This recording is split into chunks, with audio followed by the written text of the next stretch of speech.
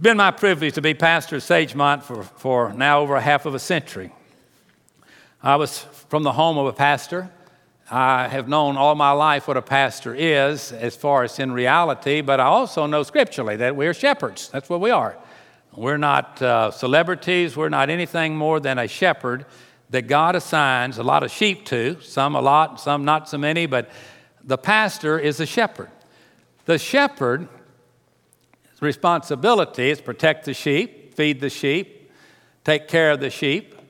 It could go on and on with what they're to do, but we, the saved, are the sheep of his pasture. The shepherd, the pastor, helps the sheep and shows and warns them when danger is close, when the wolves are closing in. A sheep, if you ever know anything about sheep in the wild, they are not the smartest thing in the world, but I don't want to compare you to that part of it, all right? But sheep are they're gullible. And sheep are kind of an humble little animal, and they can be fooled very easily. And so the shepherd has to make sure that in his responsibility to God that we protect the sheep and that we train the sheep and help the sheep to grow up to be what God wants them to be. Now, having said that, I'm titling the message today, Celebrating Christmas God's Way. And Colossians 2, chapter 2, verses 6 through 8, has some verses that I want you to listen to, 3 of them. And it's talking about those of us that are God's children. It says, as you have therefore received Christ Jesus the Lord. Now, those that have received Christ Jesus the Lord are those that have invited Jesus to come into their heart. They believe in God, they believe in His Son, they believe His Son is alive, and they believe that the Bible says if we'll invite Jesus into our hearts, He'll come. All right, that's who we're talking about. As you have therefore received Jesus Christ the Lord, so walk you in Him, rooted and built up in Him, established in the faith, as you have been taught, abounding therein with thanksgiving. Let me just stop. And it says, as you become a Christian, you begin to grow. The more you learn about God, the more you learn about what God has done in your life, the more you learn about how God wants to use you for His glory, the more full of thanksgiving you're going to be that you were adopted into the family of God. Verse 8, beware,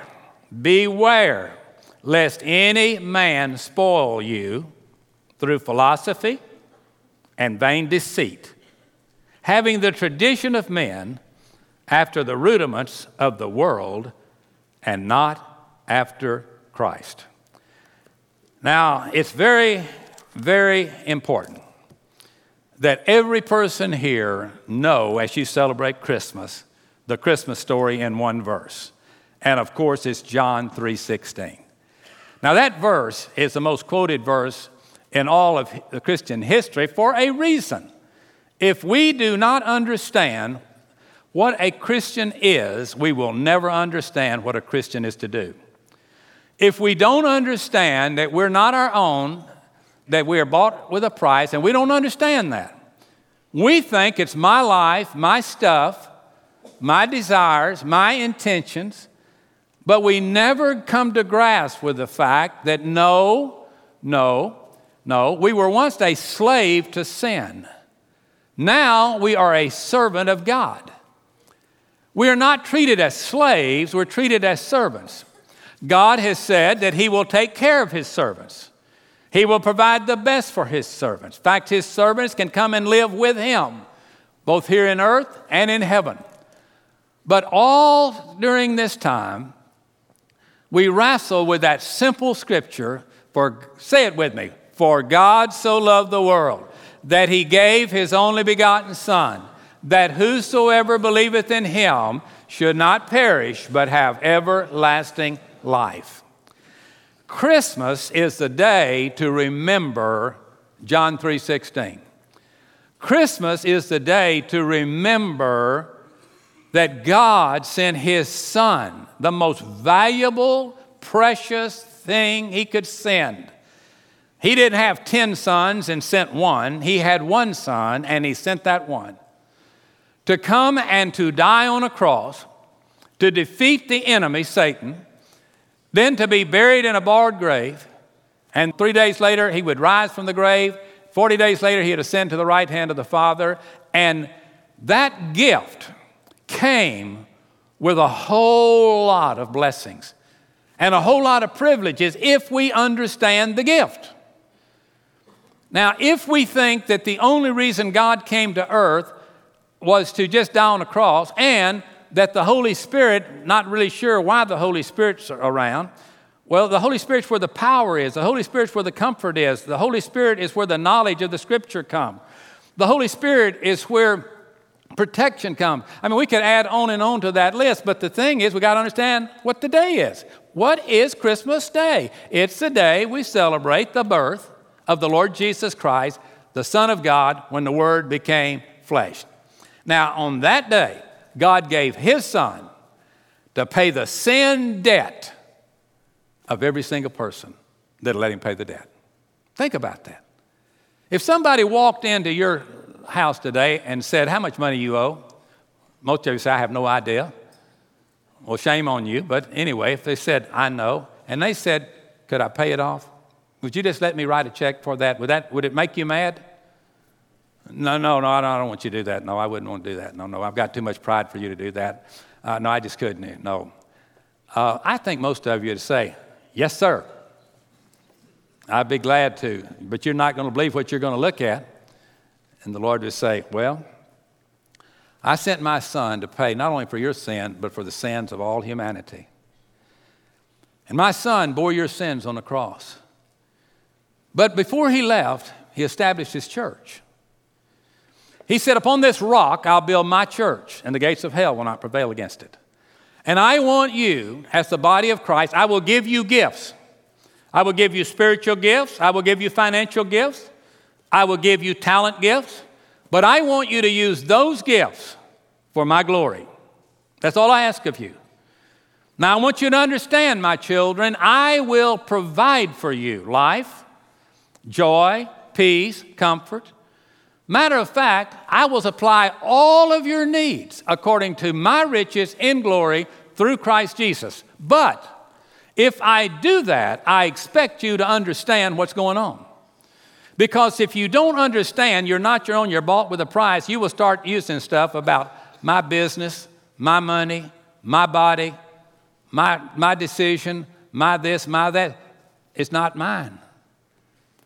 I don't own my life anymore. And if you're a Christian, you don't own your life anymore. Now, if you're out there in the world, you can play the world's game and die the way the world will die, without God and without hope.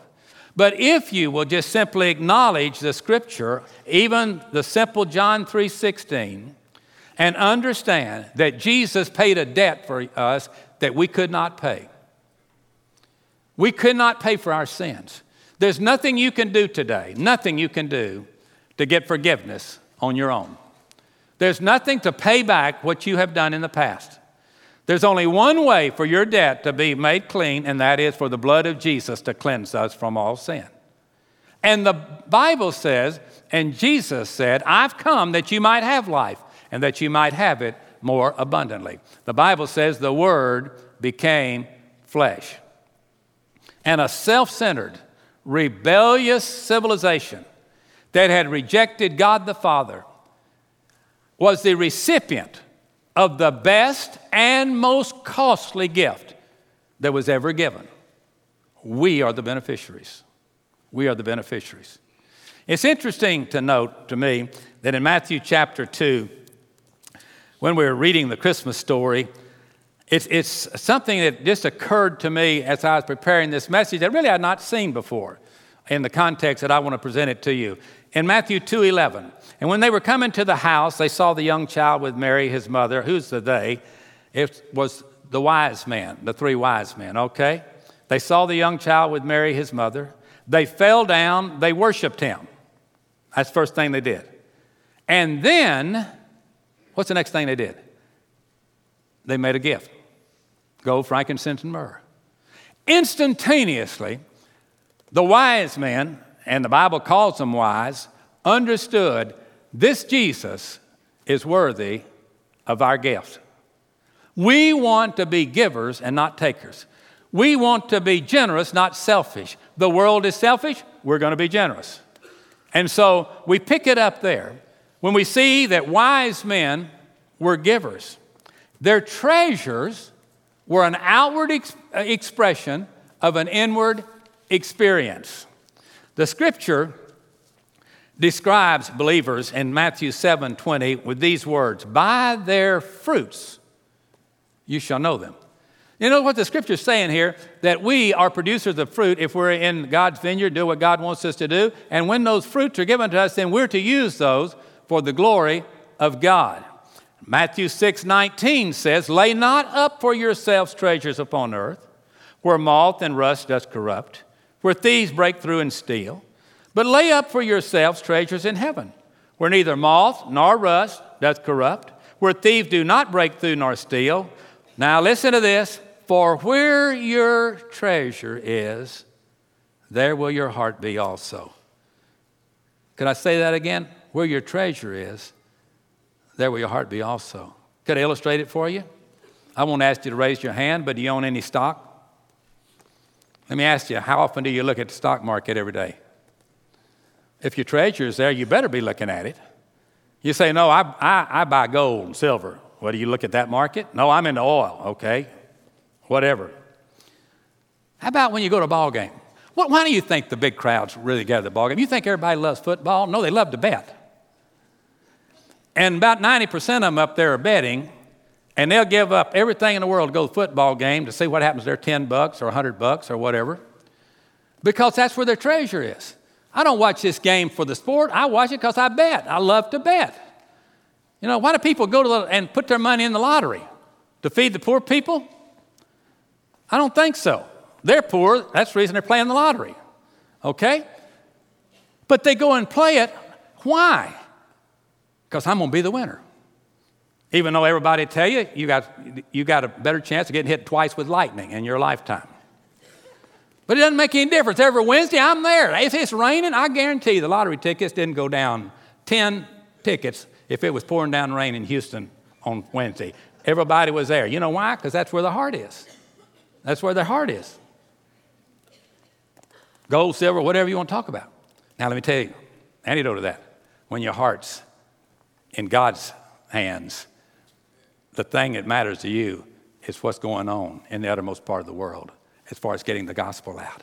What's going on in the city where I live to get the gospel out? Where is there a people that loves people like Jesus does? That'll go to the hospital when they're sick, that will surround them when death comes and love on them, and that will teach them the ways of righteousness, even the little crying, screaming children, that they'll be there every Sunday to teach, or the teenagers that are going through the toughest time of any generation to break through and go with God and give their life to do that, to sing in a choir and bless us and not get paid, or to play in an orchestra and not get paid. For those of you that are guests, that what goes on in this church is a group of people that love God. And mission statement is we'll be living proof of a loving God to a watching world. As He is, so we're to be. Listen, God wants to bless you. He doesn't want to curse you. God does not want to withhold things from you. He said, "I will not withhold any good thing from those that love me." But those that love me will give me some attention. They will spend time with me. They will talk with me. They will discuss with me their life. But we today are in a world where taking seems to be the norm. And the Bible says, again, where your treasure is, that's where your heart will be. You know, you can take Sagemont Church. And by the way, for those of you that are guests today, you'll not be in a church anywhere on the planet that tries to be more scriptural in the way we handle finances in Sagemont. But a lot of people don't understand. Those chairs that we're sitting in, or you're sitting in right now, somebody bought that chair for you. Did you know that? That parking place, somebody bought that place for you. Do you know somebody paid for this building just so you could hear the gospel today? Those of you that are watching by television, it costs $350,000 to send Living Proof to Houston. We never asked for a dime. Why? because that's what we do here. We get the gospel in Jerusalem and then carry it to the uttermost part of the world through the internet. That's what the church is for. We don't need a pat on the back. We just need people to understand. It's more blessed to give than it is to receive. I'd rather be here giving and sending it out than be sitting there in a hospital room watching it. But thank God we can do that. But that's the way God works. God sent his son as a gift to teach people how to be givers and not be selfish. Boy, it's a real struggle. If you give to the Lord and his bride, you'll keep up with what it's doing. The people that care about what the church is doing support what the church does with their time and their talents and their substance. And if our hearts and lives are totally committed to Jesus Christ, our treasures will be used to glorify God. And God says, I'm looking for people to trust my treasure too. And I want to bless them, but it's getting harder and harder to find those people. You see, when we come into this world, we're born with a wicked, selfish heart. Probably the first word that your grandchild ever said was mine, mine, mine. And when they're screaming and hollering and you go in there because their cousin came over, they're saying, it's mine. He got it and it's mine. That's just wickedness and selfishness that we're born with. I was born that way and you were born that way. But in the Bible, in the book of Deuteronomy, and Brother Stewart, I'm glad you're sitting down here to keep me up with the Old Testament, because, you know, people think, well, tithing's Old Testament. Tithing started way before the Old Testament started. Giving by the law and all that, that's always been around. But listen to me. Deuteronomy 15:9. Beware that there be not a thought in your wicked heart saying, the 7th year of release is at hand, and your eye be evil against your poor brother, and you give him naught, and he cries unto the Lord against you, and it be sin unto you, you shall surely give it to him, and your heart shall not be grieved when you give unto him, because that for this thing the Lord thy God shall bless you in all your works and in all that you put your hand unto. What are they talking about here? You see, they used to have a law. It says every 7th year all debts were canceled. Anybody vote for that law? Well, you will after Christmas, I'll bet you, for a whole lot of you. And you'll say, I hope this is the 7th year, you know. But what happened then was, people that were worldly about their money and all, they said, well, I don't loan you anything right now because we're in the 7th year, and you won't have time to pay me back. Because if you couldn't save it up in 7 years, you're sure not going to get it in 7 months, so I'm not giving you a dime. And they just held on to it. But that's the way people are, okay? That's the way people, unless they're born again. Now, when they're born again, things begin to change. Let me ask you a question. You ever been around stingy, selfish people? Does anybody here know? Put your hands up real quickly. Don't look at them when you put your hands up, but just, have you ever been around a selfish, stingy person? Just raise your hand, all right? Okay, I think that's all of us. Aren't they fun to be around? Don't you like to take people out to eat with you in the nicest restaurant possible who have never paid the bill any time that they ever went out to eat with you? Let me tell you my story. This won't mean anything to our young people. They don't know what I'm talking about. How many of you know what a pulley bone is? Those over 65, would you please raise your hand? How about a wishbone? They don't serve them at churches. They don't serve them at Popeyes. They don't serve them. Nobody today knows what one is. Well, let me tell you what it is. I thought the chicken just lost it there for a while, you know, and that's the reason nobody sells them. But they didn't. But back years ago, when Grandma cut up the chicken, they cut off some part right here, and it had what's called the pulley bone or the wishbone. And, oh, it was delicious, the sweetest meat in the chicken. We'd go over to Mississippi. My grandmother cooked those chicken. I had a couple of uncles, and they'd always be front of line. Guess what they'd get? Both of them, the pulley bone. Pulley bone. I mean, while you were having prayer at Thanksgiving, they'd be moving down the line. Everybody else is like this, and they're moving down the line because we're going to get that pulley bone. You ever go out and watch guys at a hunting camp that goes over, which one gets the biggest steak? This there. You know, those are not fun. They pick the blind they're going to hunt in, where they're going to go in the boat. They're just selfish, you know.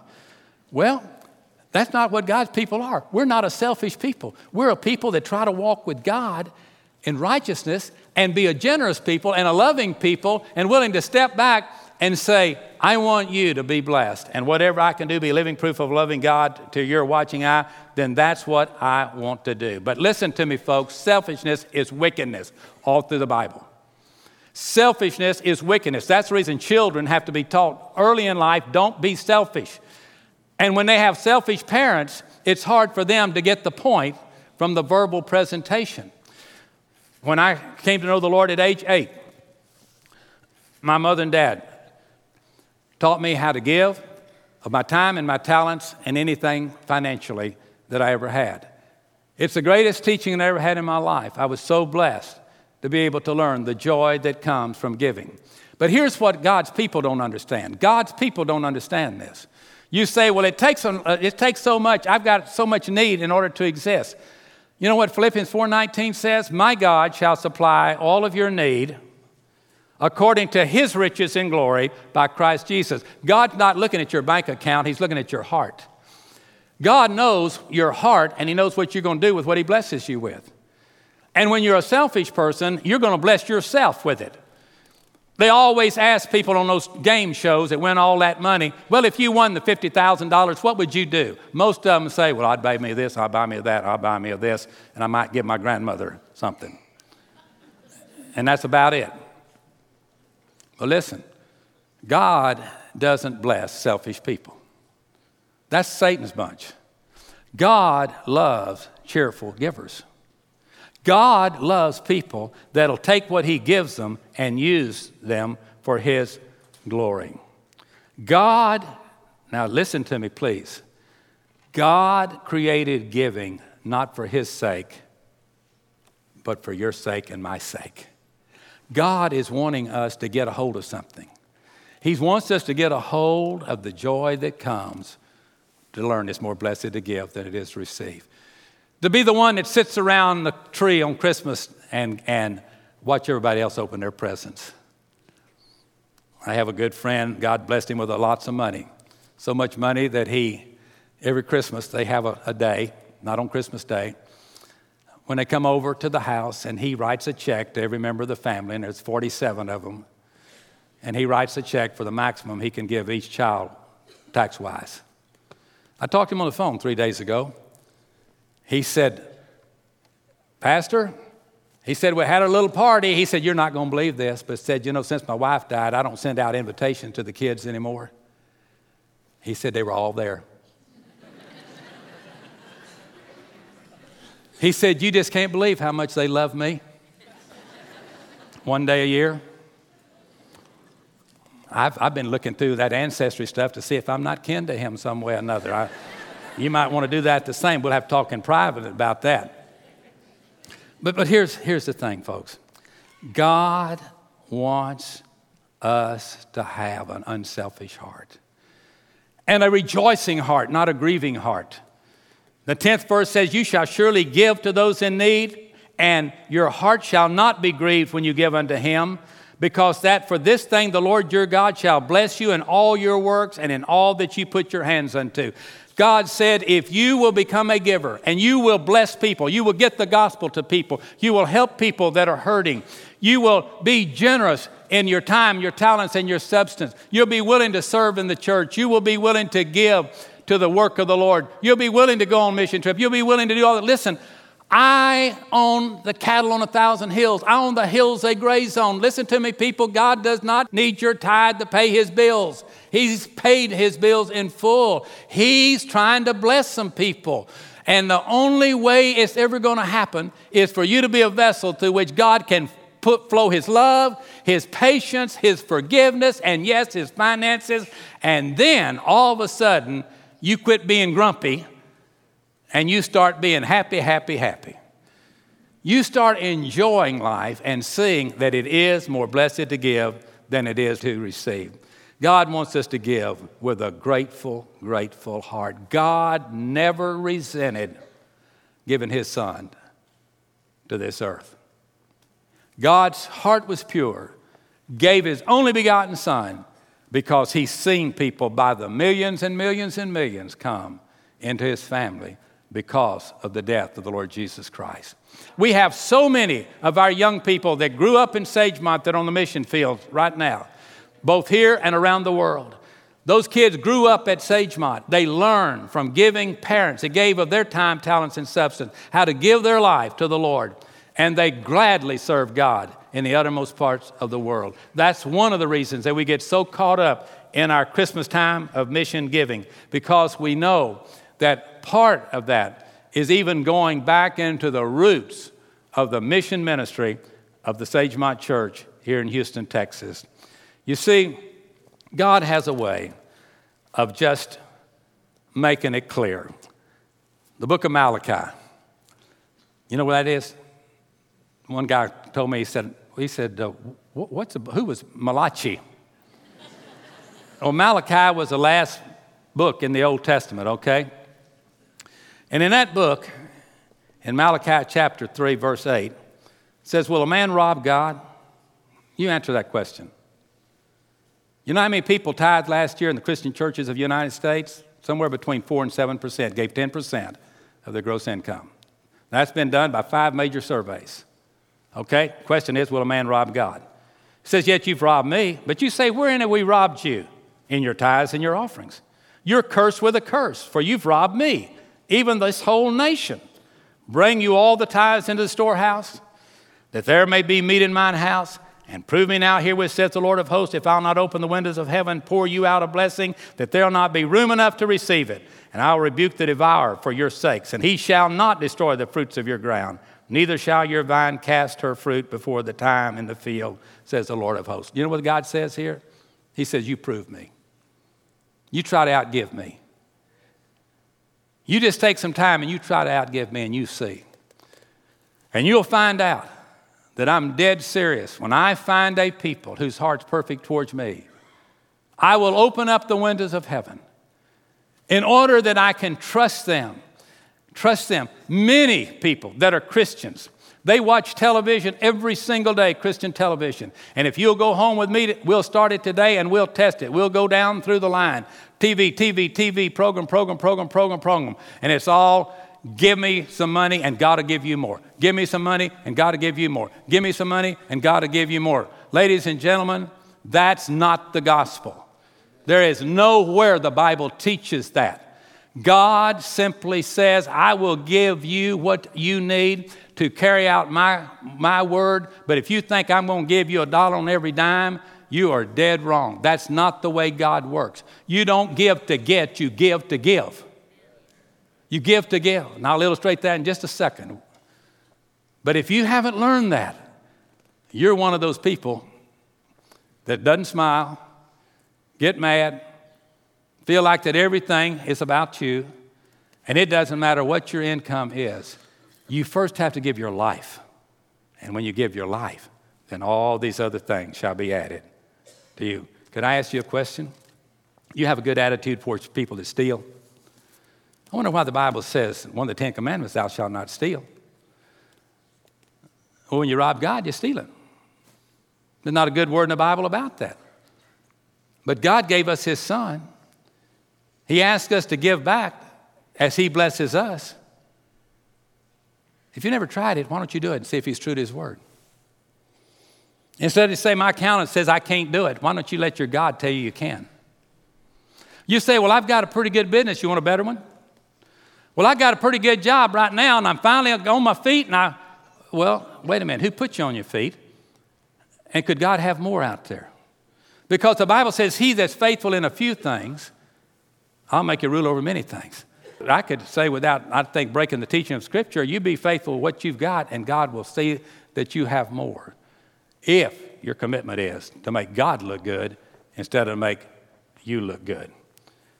When the Bible says, bring in your first fruits, could I ask you this? How many people can finish first in a race? One. There's only one person can be first. So I ask you this question. How many gods can be first in your life? How many gods can be first in your life? One. Who can that God be? Your choice. My suggestion is, trust in the Lord with all your heart, lean not to your own understanding, in all your ways acknowledge him, and he will direct your path. While we were yet sinners, Christ died for us. And the sooner we put Jesus first in every area of our life, we will start experiencing the promised blessing in every area of our life.